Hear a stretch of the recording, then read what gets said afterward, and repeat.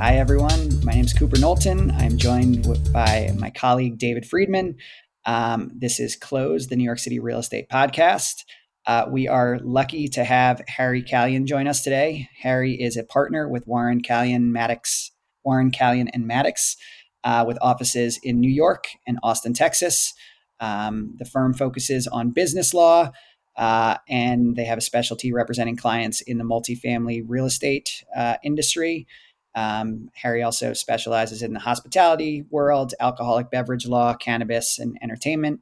Harry's also a leader in the hospitality industry himself. He's the co-founder of Randolph Beer and a number of other establishments in New York and Texas.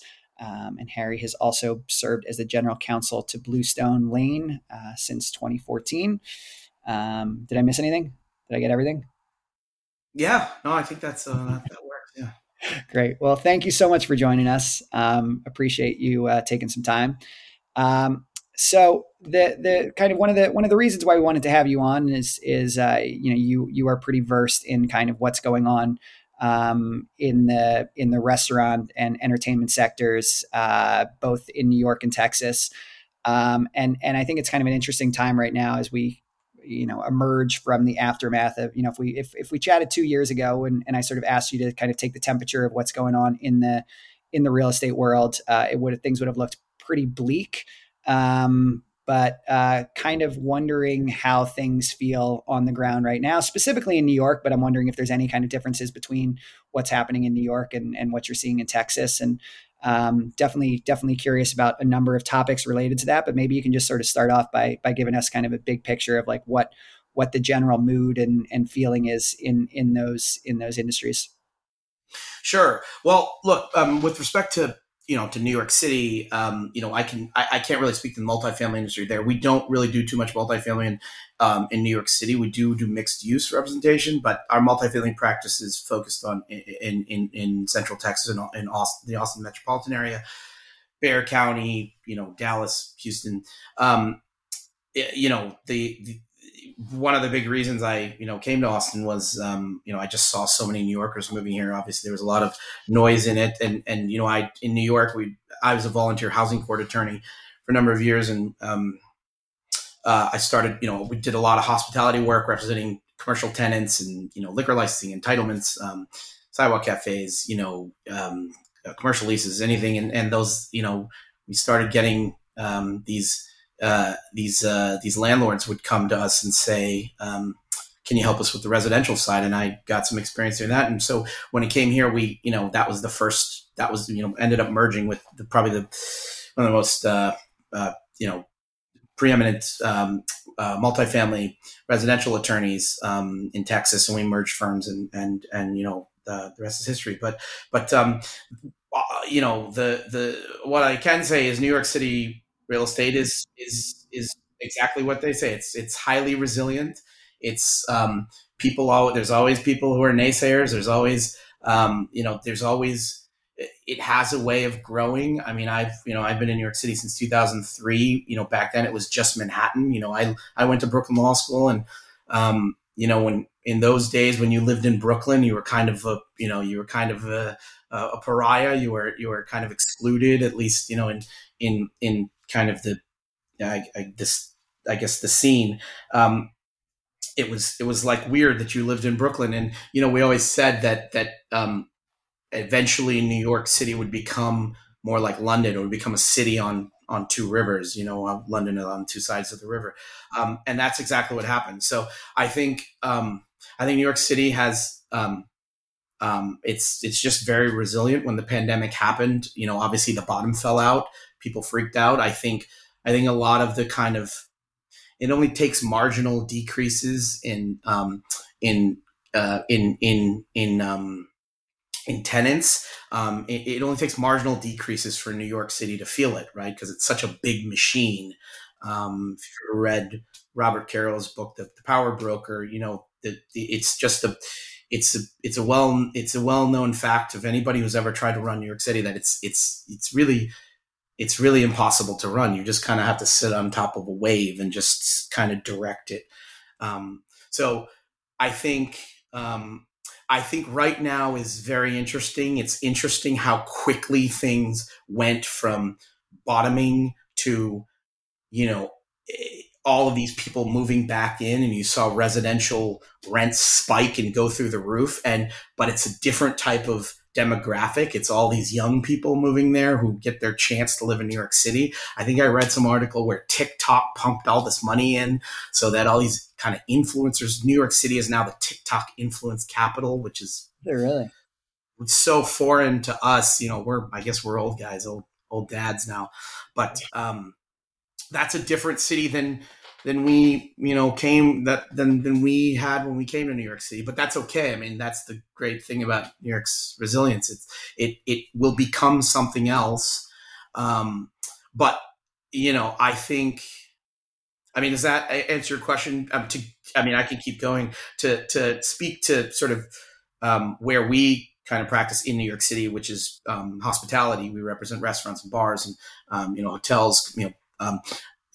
You were seeing a lot of activity, people getting FOMO right at the end of the pandemic. There were, we have clients, a lot of them saw the opportunity, had enough wherewithal, and had kind of been through it. I mean, actually, it wasn't just them. And we have some guys. I mean, we have a couple of clients who are really young guys who are just, this is their opportunity to get, and these guys took over places in the Lower East Side and just took big swings and got really cheap rents, and were able to, when there was this vacuum, they were able to come in and get these places. And then you sort of saw it when the pandemic kind of, I don't know if it's over, but, kind of just first ended, I guess, at the end of 2021, all these people started trying to go big on it, and you saw kind of a spike in commercial rents. But,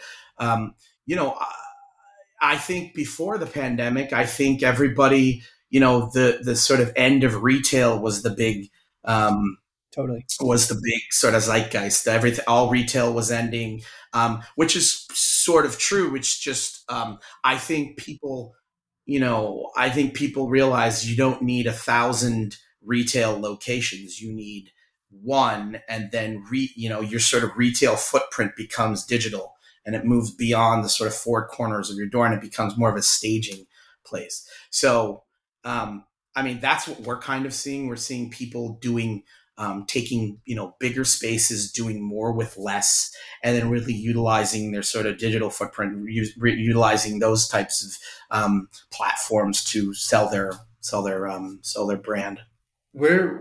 Where do you see a lot of these companies moving towards, in as far as like specific kind of locations?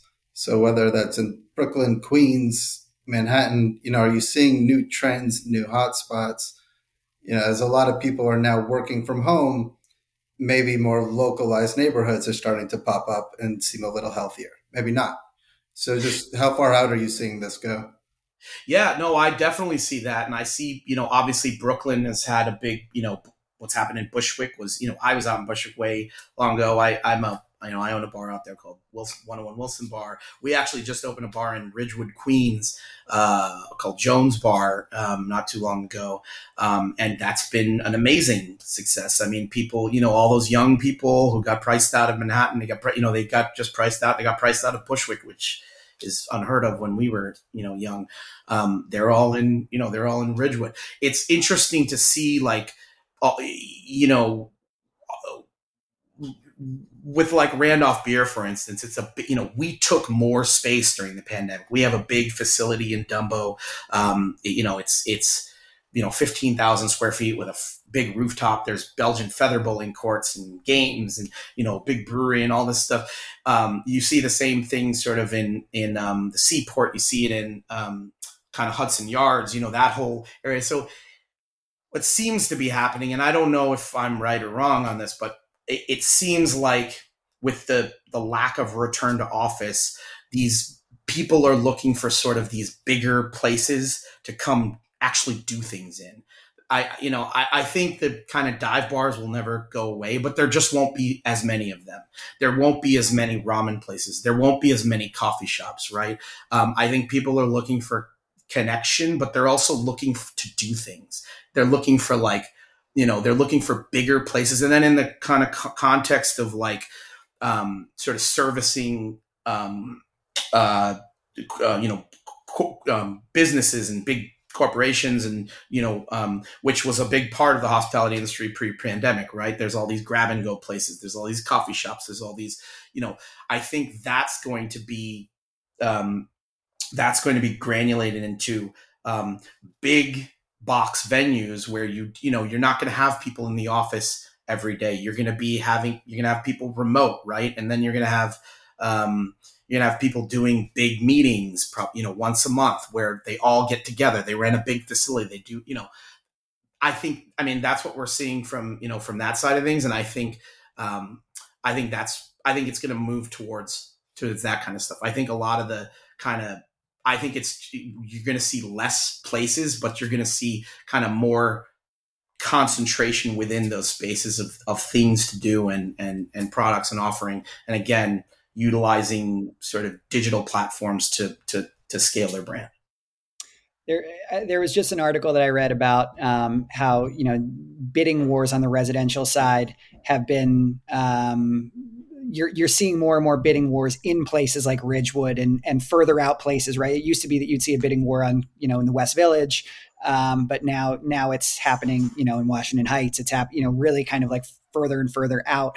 And then you just mentioned that you just opened up a place in Ridgewood. Is that trend also happening kind of on the retail restaurant, ground level side as well, where it is getting harder and harder to find a deal and more competitive in the pricing, even further out from, the Manhattan, just from Manhattan?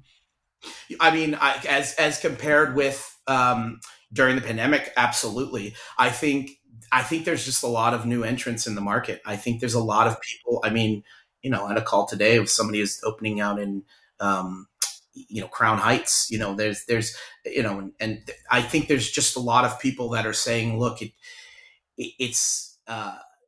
I think there's just a lot more entrants in the market, and they're filling up those spaces that would have been empty. So I don't know whether they're getting deals, but they're getting things at market. Whereas, I certainly during the pandemic, people were afraid, and they were, there we have a lot of clients who've got very good deals. The community boards where they didn't know what to do. They just kind of, rightly so, whether you agree or disagree with them.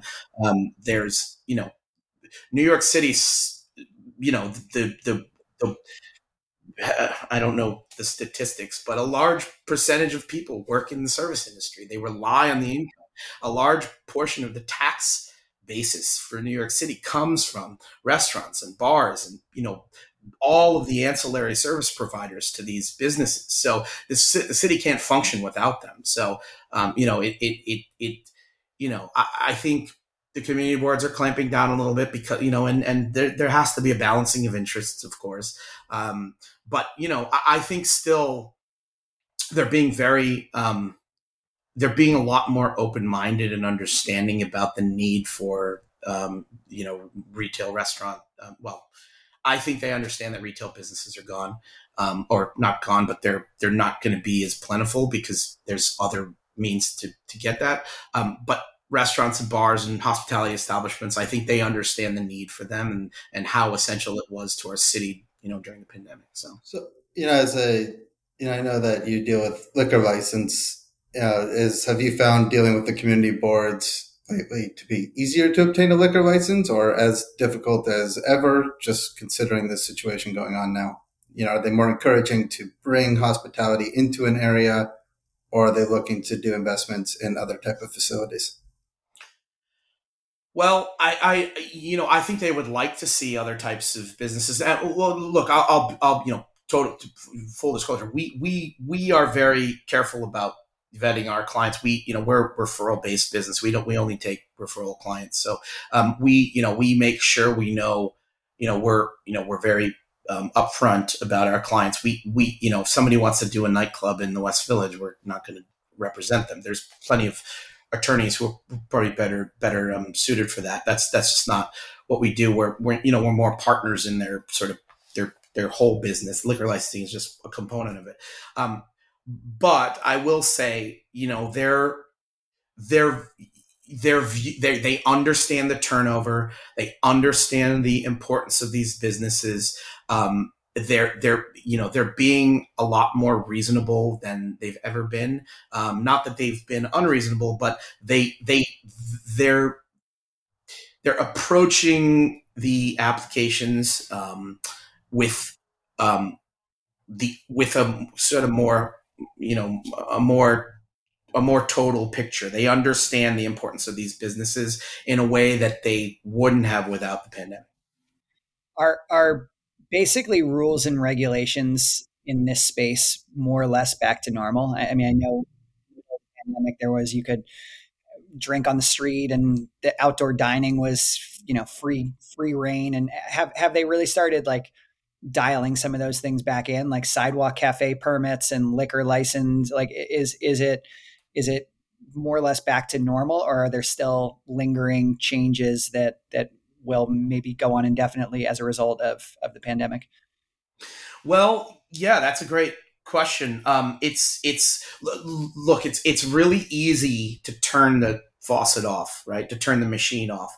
It's really hard to turn it back on, right? So, there was a whole suite of laws passed that were passed under Cuomo, but then they were signed into law under Governor Hochul. And those, included this temporary permit law. If you remember, they suspended the sidewalk cafe the entire program, which used to be administered by the New York City Department of Consumer Affairs, is gone away. The Department of Consumer Affairs is now the Department of Consumer and Human Rights. I forget the name of the department, but they don't worry about. They do the other types of licenses. They don't do that. That program is now administered by the Department of Transportation, and it's still an interim program. So they still have that open restaurants program, but there's a whole process to it, which is there's no statutory. It's just they've just made rules. There's a whole process where you have to get a CAMIS number and you have to get an inspection before they'll turn you on in the Department of Transportation system so you can get an open restaurant. So yeah, they're clamping down on it, but I don't think they're clamping down. They're just trying to get a hold of it and trying to understand what's going on. With respect to liquor licenses, they're backed up. There's just a huge backlog. So they passed this temporary permit law, but the temporary permit law wasn't exactly how applicants and lawyers, particularly representatives, understood it was going to be when they passed the law. They put all these rules in place where you have to have a 500-foot rule hearing first, and you have to pass that, and only then can you get the temporary permit. And there were all these kind of concessions they made through negotiation, which allowed this backlog to continue, yet with the understanding that, okay, you can get a temporary permit in New York City. Before the pandemic, before all these new laws took effect, the only time you could get a temporary permit was meaning a temporary operating permit for a liquor license, was if you were doing a bulk asset transfer for a business, meaning buying a previous business and replacing it, or if you were outside of New York City. So the only time you could do it in New York City was if you were doing this, a bulk asset transfer. So they've removed that language, limiting it to just outside of New York City, but they put all these other rules in place. And so what's happened is that's basically pushed the timeline out on actual getting permanent licenses. And there's this whole process whether you have to, after 90 days of your temporary permit, you have to keep renewing it for 30-day periods. So there's, very good intentioned rulemaking and lawmaking has led to all kinds of other bottlenecks. And so to answer your question, I think that it's really difficult. It's really easy to turn it off. And I hope we have profited from the experience and learned from it, because it's really easy to turn it off. It's really hard to turn it back on. Totally. Are the temporary permits more limited than obtaining an actual license, other than maybe having to renew them? Is one with a temporary permit able to do the same things as someone with an actual license?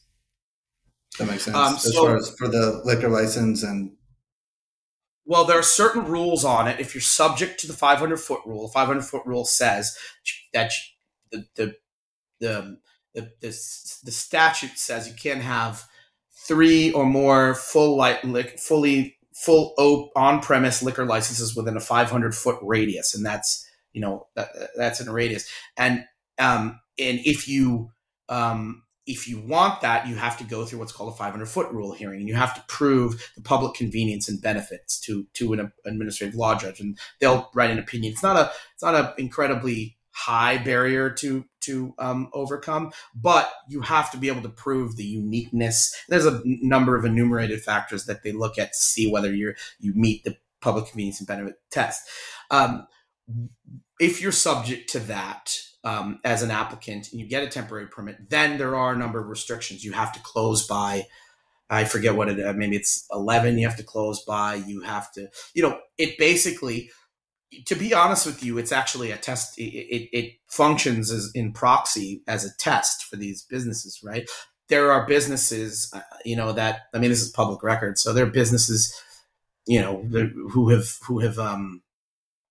been, issued temporary permits, and then they get a violation, and then their entire liquor license is pulled, right? So the application is pulled. They have to go through a hearing. They're delayed, and yada yada. Now, in the normal context, if you have a full liquor license, it's actually, New York State doesn't want to deprive anybody of due process. So there's a whole, series of hearings. They have to, you go before an administrative law judge. They have to, there's a bill of particulars. There's if you get a violation, there's a whole process to it, right? And that takes time.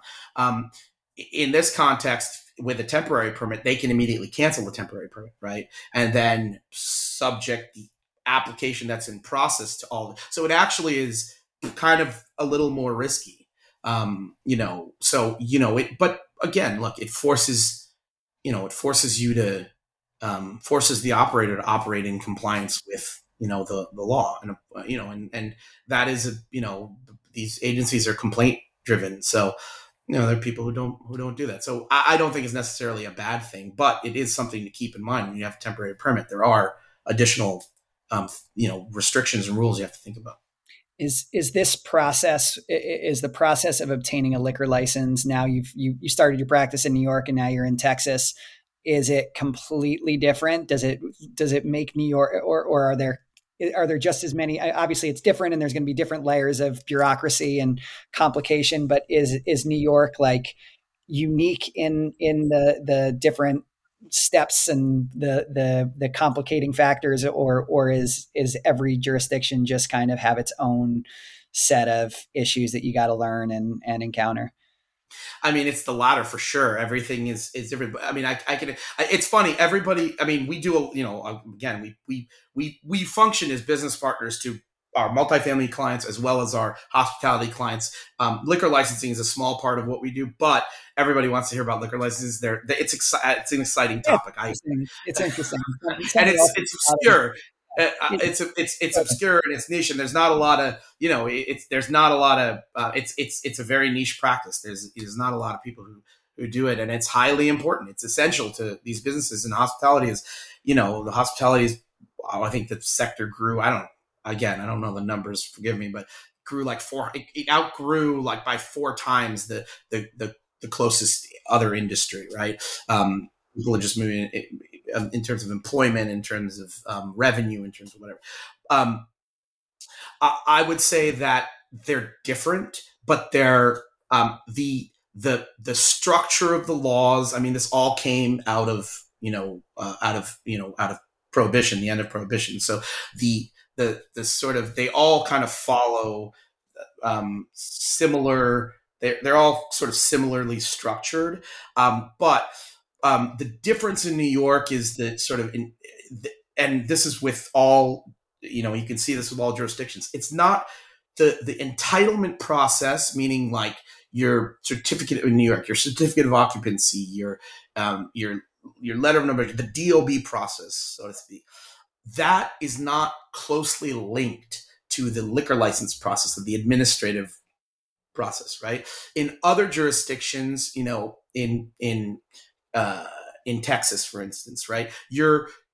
It's part of it. You have to get like for instance, a city secretary certification, right? That requires an application for a permit, a certificate of occupancy. I mean, all of those things in California, for instance, there's a CUP process, conditional use permit process.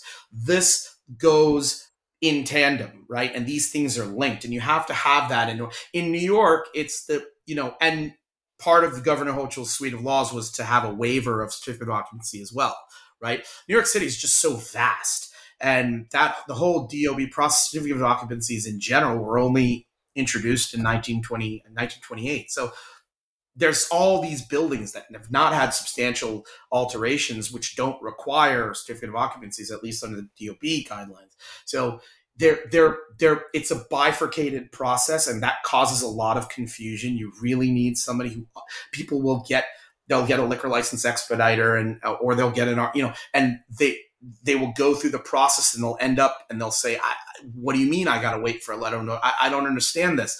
I'm not approved. It's very, there's a lot of people quoting them all kinds of incorrect information on use groups and on zoning and on this and on that. So that process is a lot more cohesive and a lot more intertwined and interdependent in the application process for liquors in TABC, for instance, or in California ABC. But there are different complications. So, that to answer your question, yes, it's the same but different. So what kind of regulations are you now then starting to see in the cannabis space? It seems like a obvious offshoot from the liquor space. Well, look, I'll say it. So, the OCM, which is the Office of Cannabis Management, is going to function similarly to the SLA, right? And it's,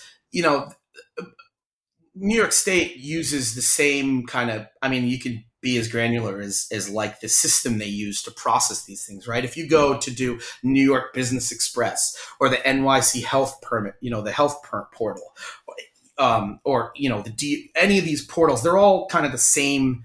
I'm not a tech guy, but they're the same type of. I'm just giving you an example and giving you context for how similar the systems are. So a lot of the people who practice in liquor licensing or in DOB stuff or any DCA, whatever in New York State, so representing hospitality businesses or alcohol businesses are also incorporating cannabis into their practice, because it's going to be the rules are going to be they're different rules, but they're going to be promulgated in the same way. It's the same process. I would reckon that it's going to be similar individuals in the organizations, right? So, I think, and just seeing the conditional adult use, the card permit, which that's the program that was just rolled out to allow for the whole cannabis system is about equity. I guess that's one place it does differ. It's really equity driven. This card program is for people who have who are justice involved, meaning they've had some kind of marijuana related offense for them or a spouse, something that's affected them. They're really trying to drive equity there. And then the next kind of phase of this is going to be minority and women owned business enterprises. So they're really trying to make it a push for equity. I think administratively and legally, it will be very similar to the other to liquor licensing, and OCM will function. I think. I don't know, but it seems to be like it'll function similarly. Like the licensing side, the compliance side, it'll function in a very similar way. But the difference is it'll be very equity driven. I know that from the liquor license standpoint, it's difficult. When you're talking about going to stakeholders, going to community boards, for instance, they I mean, I don't know whether they're doing it now, but in the past, they ask about what kind of music you're playing, right? What kind of cuisine you have. And if you say, oh, we're playing reggae music or rap music, or we're playing, we're serving, curry or whatever, they get all flawed. Where if it's like a French brasserie, they get all excited. Now, forgive me, but I don't see a lot of equity in that, right? I don't see a lot of, and that's how it's been, right? I mean, I have my own problems with the Landmarks Commission.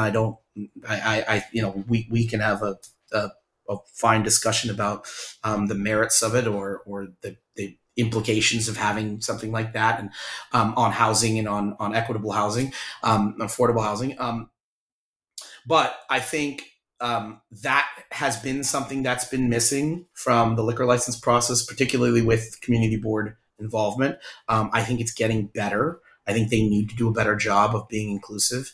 But I think the fact that they're starting out the cannabis OCM with the conditional use program, and they're actually giving these people an opportunity. I'm a minority as well, so giving an opportunity for inclusion and diversity within that industry, I think is a great step, and it also distinguishes it from other programs. So I got one more question for you. I don't want to take up too much of your time. You left New York, or you didn't leave New York, but you opened up a firm or a branch of your firm in Austin a couple years ago, and everyone thought you were crazy for leaving an established practice in New York and going to Texas. Where is everyone? You sort of were ahead of the curve. Where is everyone from Austin moving to next, and where's the third office going to be? Well, we actually have had a couple of meetings about opening an office in Hyderabad, India. I mean, there's lots of Indian Americans all throughout Texas. You wouldn't believe it. From Austin's I didn't know this, but Indian Americans are one of the largest ethnically property owners in all of Texas. I mean, the largest couple. So we're actually having conversations about opening an office there. But yeah, no, I mean, we merged our firm. I came here 5 years ago. You're right. People thought I was crazy, but it was a lifestyle decision. And, I never really left New York. We were always, back, all the time. And we never, never left a presence there. And we have a bigger presence in New York now. I think, I think I was right. And, now all the New Yorkers, I mean, I know so many New Yorkers who have moved here, and the purpose of it was, I saw the movement, and the same way I saw the movement in Bushwick and, Montauk early in the days, and Nolita, my first bar was in Nolita, and I'm representing all those guys down in Lower Manhattan, East, down by the Bowery. I think it was the right move, and I think it's one place that hasn't slowed down. It's going crazy, and we kind of shepherd a lot of our New York clients through here, and it's been very good for us. And I merged with probably the most prominent multifamily attorney in all of. I mean, he writes the Texas Property Code. So we teach the TIA Red Book seminar. Our firm does. We do housing discrimination seminars. It has been very it's been very good for us. I think Austin is. I think it could become a victim of a lot of the other cities that people have tried to get away from, including San Francisco and LA and obviously New York. Housing prices have gone through. I mean, I've never seen anything like it, and nobody else has. It's absolutely crazy. Rentals. People are completely priced out of the housing market. So the rental market's out of control. Obviously, that's we represent the rental property owners. So, but we do see a lot of moving kind of to the particularly to the east side of Austin, along the 95 corridor. I actually am opening a bar in Elgin, Texas, in about 2 weeks with some New York guys. And along that corridor, there's a town called there's Taylor, Texas, where the new Samsung factory is the largest technology project in United States history. That's that factory there. Then if you go down that corridor, then there's Elgin, where we are, which is this old tumbleweed town. Basically, these are old tumbleweed towns that they're turning into these, like, all these artists and musicians and super cool. They're moving out there and they're opening restaurants. And then if you go south, there's a place called Bastrop. I mean, they opened this 13-seat Adome style omakase restaurant in like a Hyatt out there, and it's like standing room only, 3 seatings a night, like $200 a head. Like it's pretty wild. And the one thing you don't see, I mean, we had a meeting with Judge Musselman here in one of the justices of the peace here, and we had a long conversation with him, and he was talking about the lack of multifamily housing, the lack of rental housing along that 95 corridor. That's where all these people are moving to. I think there's maybe 2 or 3 multifamily rental units. So that's going to be a huge area of development. If people are listening to this, that's, we are, so speaking of opening an office, we are looking at opening an office in Elgin to service people going out there. So yeah, that answers your question. I hope. But also, I mean, there was just an article in, I don't know what it was, but it's, I think sooner rather than later, there's going to be, they're going to combine Austin and San Antonio into one metroplex. I think that's inevitable. It's happening. Elon Musk has talked about creating an underground rail system between the two, using that, his boring company. There's been a lot of noise about that. I think it's inevitable. If they do that, Austin, I think, is 2.3 million. San Antonio is 2.6 million. You will now have a 5 million. You'll have a 5 million person metroplex. 3 hours north is the Dallas metropolitan area, which I think is, 6 million, something like that. And then, an hour and a half east of Austin is the Houston. So now you have, 30, however many million of people within a, 3-hour triangle. So, there's a lot of, there's a reason for it. So. All right, David, I don't know if you have any final questions. Otherwise, Harry, maybe you could just quickly tell people where they can find you, what your website address is, and go from there. Sure. So our firm name is Warren, Kalyan, and Maddox. Our website is Warren, WAREN, Kalyan, KALYAN.com. You can email us at, you just go to our website. There's a contact sheet, or you can email us at hello@warrenkalyan.com. We have an Instagram. It's @WarrenKalyan. We have a TikTok. We post, like, we're really fun here. I mean, we're we think we're fun, and we go, we do like dinners, and we do monthly dinners, and we do outings, and we do all kinds of like really fun stuff. So we're always posting. We're really trying to not be a traditional kind of law firm. We're trying to really treat this more like a fun place to be, and I hope we're accomplishing it. Love it. All right. Sounds great. I very much appreciate your time. Thanks for hopping on, and maybe we'll check back in again soon. All right. Thanks, guys. Thank you. For more on all things real estate and the law, subscribe to this and our other podcasts. Follow Bergstein, Flynn, and Knowlton on social media. Subscribe to our newsletter and go to bfklawoffice.com. That's bfklawoffice.com to learn more.